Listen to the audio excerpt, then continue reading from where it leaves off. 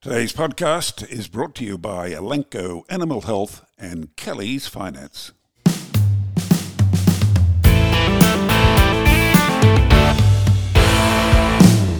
Hello, I'm Kerry Lonergan. Welcome to the Weekly Grill. On the grill today, a bloke with a CV littered with achievements through a range of beef industry positions and in private enterprise. But his current gig has to rate as one of the toughest gigs in Australia. David Larkin, CEO of the Kimberley Meat Co. Welcome. You're on the grill with Beef Central. G'day, how you doing? Not too bad. Now, a tough question first, David. Do you have control of the barbecue at home? Yes. And so how is the meat cooked? Is it always medium rare or thereabouts? Blue. Blue. You're a first. That's the first blue we've had, and all our guests on Beef Central ask that particular question. It's usually medium rare. That's the par for the course, but blue is a first. Thank you very much for that. Now, David, is this the toughest beef industry job in Australia, running an abattoir in one of the most isolated parts of the country? Oh, I don't think so, Kerry. I mean, running any plant is a tough job. Obviously, this plant had been closed since September 2020. So reopening any plant is always a challenge with having been closed for that period of time. The remoteness of it all does add to the challenge, but you know that before you start. Yeah, you're pretty experienced in that part of the country, aren't you? But late last year, a surprise move, but so far so good. The abattoir was turned into a co-op. What was the reasoning behind that? No, we looked at becoming a co-op. The WA state government was interested in seeing if a co-op could be formed, where producers bought or participated in shareholding, and the WA government was prepared to offer funding for YEDA to sell the asset to the cooperative. But in the end, it was decided that a cooperative wasn't the best way forward, so KMC, Kimberley Meat Company, is a 100% owned subsidiary of YEDA Pastoral Company. Right, so there's no other investors in the group. I mean, what was that talk about the Spud Shed guy, Tony Galati, investing? Well, he was interested in taking up a cooperative membership, but given that the cooperative hasn't gone ahead, then no, there's no other external shareholders other than the original YEDA. So the pastoral business shareholders. YEDA still got it 100%. 100%. Now, David, what's your daily kill up there?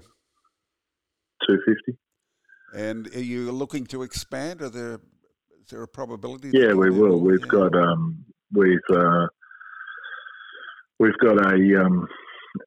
fairly intensive capital expenditure plan for the next 18 months.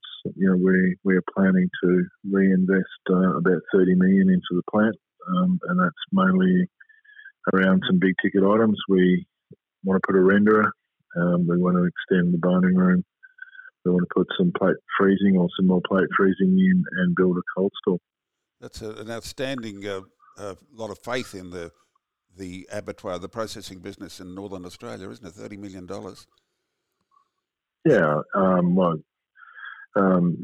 There are a lot of cattle in this part of the world. There are indeed, despite what people think. Yeah. Now, has demand for kill space lifted since the live export numbers diminished? It looks like even getting certainly worse. More cattle available.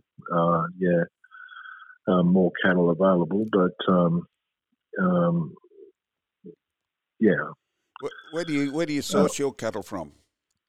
We're sourcing cattle from the North WA and Western NT. And the YEDA Pastoral Company has a contribution, I assume? Yeah, we've got 30,000 of our own cattle. I guess they can almost walk them into the kill box, can they, from nearby? They do. Yes, they do. They walk up a race, yeah. With that tough desert country, I assume no tick problems up there or anything like that? I wouldn't call all of the Kimberley tough desert country. I mean, where we are in the West Kimberley, it's certainly not desert. Okay, fair enough. Hard country though, but there's no, you don't have to dip them or anything like that. There are ticks in the Kimberley, yeah. So what's the market you aim? You get mostly cull bulls or cull cows?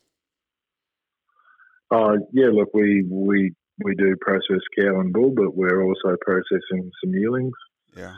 We're feeding some yearlings in and around the abattoir and in feed yards nearby. So our expansion will go into the yearling business as we grow. Most of your cattle Brahmins or Brahman cross, are they? There's a very diverse range of cattle in the Kimberley, Kerry. There are quite a few very good herds of sort of flatback type cattle. There's a particular herd of Droughtmaster cattle here, which would be easily the best herd of Droughtmaster cattle outside of Queensland, and as good as any Droughtmaster herd in Queensland. Wow. It's quite a lot of Red Angus, Shorthorn, Santa Gertrudis. So the yak, floppy ear, big hump type animal is not as prominent as you would expect. I think one of the things that by having a meatworks in North WA and us sort of focusing on producing better quality meat, we will be able to incentivise farmers to lift their genetics and manage their bulls and manage the production of the offspring, so that there are not so many sort of live export young bulls and those sorts of things. So yes, I'm sure in broad terms, Kimberley beef does not enjoy a high reputation. So that's changing, or you want to change that reputation now? We will change that. Yeah. So you're looking for more flatback cattle up there, are you? Well, there are a number of flatback feeder cattle in the area. Historically, what's happened is nobody's marked their males, and they've sold them as feeder bulls to the live export. We think that we can motivate producers to mark those cattle and produce feeder steers for us. Now, you mentioned the expansion of a boning room. Do you still bone in on site, or is some carcass trucked south? We have a mixture, but we are boning on site. Yeah. So, and you expand. Your plan is to expand the bone-in room. Yes. Okay. Now, when you send stuff south, or even if you're sending it for export, let alone boning, what's the freight, the taxi fare? It must be huge, coming from east of Broome down to Fremantle or Perth. Yeah, the freight's a factor, but freight is a factor for every business. Ours is maybe a little bit more than others, but certainly not a showstopper, Kerry. I was talking to a fellow about what you're doing up there, and he said, they would get a lot of full trucks coming north, and they'd be grateful for the load coming back. Is that how it works for you as well? Oh, no, we have a pretty dedicated fleet of trucks provided by the contractor who works for us, because we also not only freight carcasses, we freight cartons and we freight hides. And right. So, we a truck up here is 3 45-foot trailers. So we have a dedicated rotation of 5 of those. And most of your kill, I understand, is certified organic? Look, we certainly are certified for organic kill, yes. And we do have some organic cattle of our own. Yes. We will be killing organic cattle and marketing organic beef in the future. Certainly, a lot of our cattle are never ever and fit never ever programs quite easily, given the pastoral area here. So, as we're only in week 10, Kerry, so as we get on our feet a bit further, and we'll market product under those particular programs. Is there a market? I'm struggling to think of it, or a premium. Who would pay a premium for organic trim? Is that what you're after, or is that US? US. The US. Do they really? Yeah. Wow. Yeah. And where are your exports? Where are your markets now? Are they the is the US one of your main markets? And I read somewhere that China, you're targeting China as well? Well, not China top. We're not China listed. But, we, like any other meat processing or meat marketing business in Australia, rely on a global market access base, Kerry. The meat industry is the only industry that has its raw material that walks through the front gate. And with every piece of raw material being an animal, we get 260 items out of it, whether we like it or not. So we don't get to choose. Therefore, we need to find the best market disposition for all of those items that we get. Let's take a short break now to hear a message from our podcast partner, Elanco Animal Health. This podcast is brought to you by CompuDose, a proven way to maximise growth rates in grass-fed cattle. CompuDose allows you to target and achieve specifications for most major markets, including MSA grading and feedlots. Contact Elanco and find out how CompuDose can grow your beef operation. Results may vary depending on nutrition. Always read and follow label directions. You're on the grill with Beef Central. Our guest today, David Larkin. He's CEO of the Kimberley Meat Company.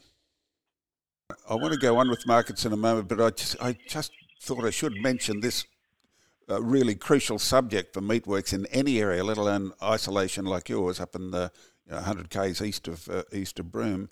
How about labour, skilled labour? Good boners and slices are hard to find anywhere, let alone in your remote location. So, look, we've focused on that, Kerry. We have ample workers, I guess the remote location has probably worked in our favour because we've been able to attract a workforce here that wants to come and work. That's their major reason for coming. So we're very lucky that we have an incredibly motivated and loyal workforce. Indigenous participants as well? We have some Indigenous guys here. And is there accommodation, or do they commute from Broome? No, we provide accommodation. Do you really? That will be an incentive for sure. Yeah, we provide accommodation. We provide food. We bus them to and from their accommodation to the plant. So they're pretty well looked after. Well, there's a lot of incentive there for good workers to go up there. Now the meatworks closed, as you mentioned, last year because cattle were too dear, and I'm guessing somebody said, why should we keep losing $300 a head? But are cattle any cheaper these days? It was in 2020. Look, I think cattle prices were certainly at their highest.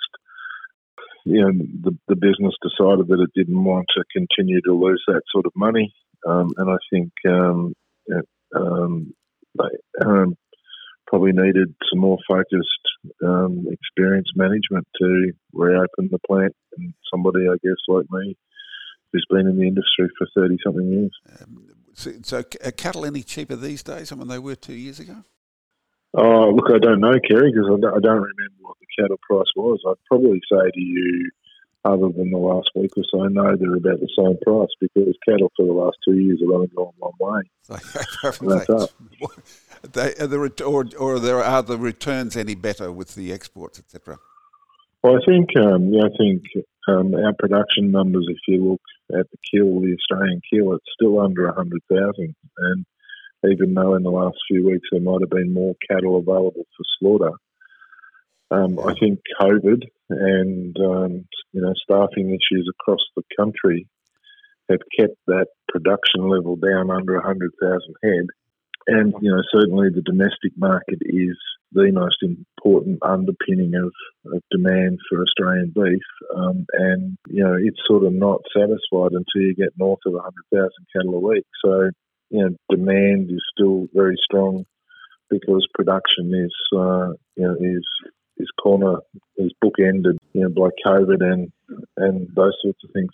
David, what's your view, the intermediate or long-term view of cattle prices? Is this sustainable, this level of prices that we're seeing now, or is there inevitably going to be, as the herd rebuilds, will the price inevitably fall? Well, I certainly think that the pricing has been driven by herd rebuilding and fantastic seasons of water and grass. Yes, so the rain over here has been, as you know, it's been extraordinary. There's so much free grass. Yeah, and really the herd rebuilding, from what I can see,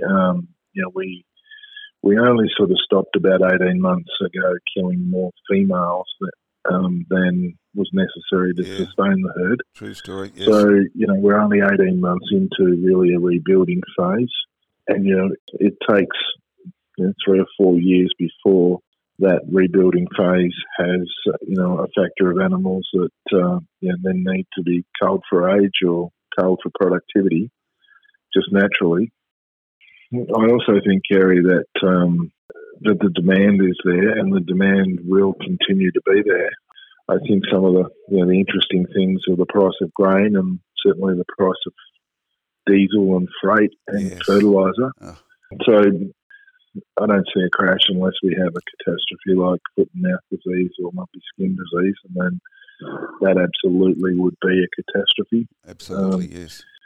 I mean, that would be devastating to Australia because we really only exist on our clean, green and disease-free status, and we would be brought back to the next level, which is the South Americans, and obviously their considerably lower cost of production would become a real issue for us, notwithstanding what the immediate impact of the diseases would be. So, I really hope that and pray really that we don't get foot and mouth disease or lumpy skin, because I think it would take a generation for us to recover from. Time for a brief message from our sponsor, Kelly's Finance. Established since 1988, Kelly's Finance Group have the finance solutions when it comes to agribusiness lending, from property loans and livestock funding to machinery and vehicle finance. They are the experts in arranging finance on behalf of their clients that not only ensures market-leading interest rates, but more importantly, financing that is suited to your agricultural operations, not your lender's bottom line or their preferred security position. With access to an array of specialist and traditional finance providers, there's no job too big or too small for the Kelly's Finance Group team. Contact Kelly's Finance Group today for an independent and confidential discussion on how we can add value to your business moving forward. You're on the grill with Beef Central. Our guest today, David Larkin. He's CEO of the Kimberley Meat Company. So a friend of mine in Bali has told me that he considers lumpy skin disease inevitable in Australia because it's going to come in on the breeze, and you can't stop the breeze. You can stop FMD if your protocols are good enough, but lumpy skin disease is another matter. It's these biosecurity problems are just emerged in the last 6 months. Have you got any view on what they're doing about FMD? Well, obviously, Indonesia has FMD and they're vaccinating, and they've got a very heavy program of vaccination. FMD is not a new disease in the world. No. So, one would hope that the investment and endeavours that both people in Indonesia and Australia and around the world are undertaking and gets on top of the issue. There is a recognised vaccine for foot and mouth. Yeah. Lumpy skin, one would hope that the work that scientists and regulators are doing can get on top of that. They tell me that there are some capabilities to manage its spread, and one would hope that before the next wet season that is a reality. The word I'm told is that the current vaccine for lumpy skin disease is dangerous because it's alive, but they are working on another vaccine and they hope to have it out within several months. But listen, David, moving on, put the big hat on. Can you see, given current circumstances and the extraordinary demand for protein from a lot of our overseas markets, can you see any possibility that that big AACO abattoir south of Darwin might reopen? I think it's not for me to comment, Kerry. That's for AACO and their shareholders. Yeah, they'll be taking cattle from a different area, but it was a big investment that missed. That's always in the back of your mind when you're working there, I suppose. You've got to get this right, haven't you? what's in the back of my mind is what I do to this plant to continue to make this plant efficient and grow. And, our plan next year is to work 11 months of the year. We will have cattle around us and on feed to be able to come back in early February, irregardless of the wet season. And, we'll double our numbers for next year. So that's what's in the back of my mind, Kerry. Fantastic. Now, David, you've had a remarkable career. And your terrific contribution to the beef industry is acknowledged far and wide. And as I said at the start, you have one of the toughest gigs in Australia, but everybody wishes you well. David, thank you for appearing with us on Beef Central. Cheers, Kerry. Thanks for your time. And thank you for joining me today. Until next time, I'm Kerry Lonergan, and this is the Weekly Grill, brought to you by Elanco Animal Health and the Kelly's Finance Group.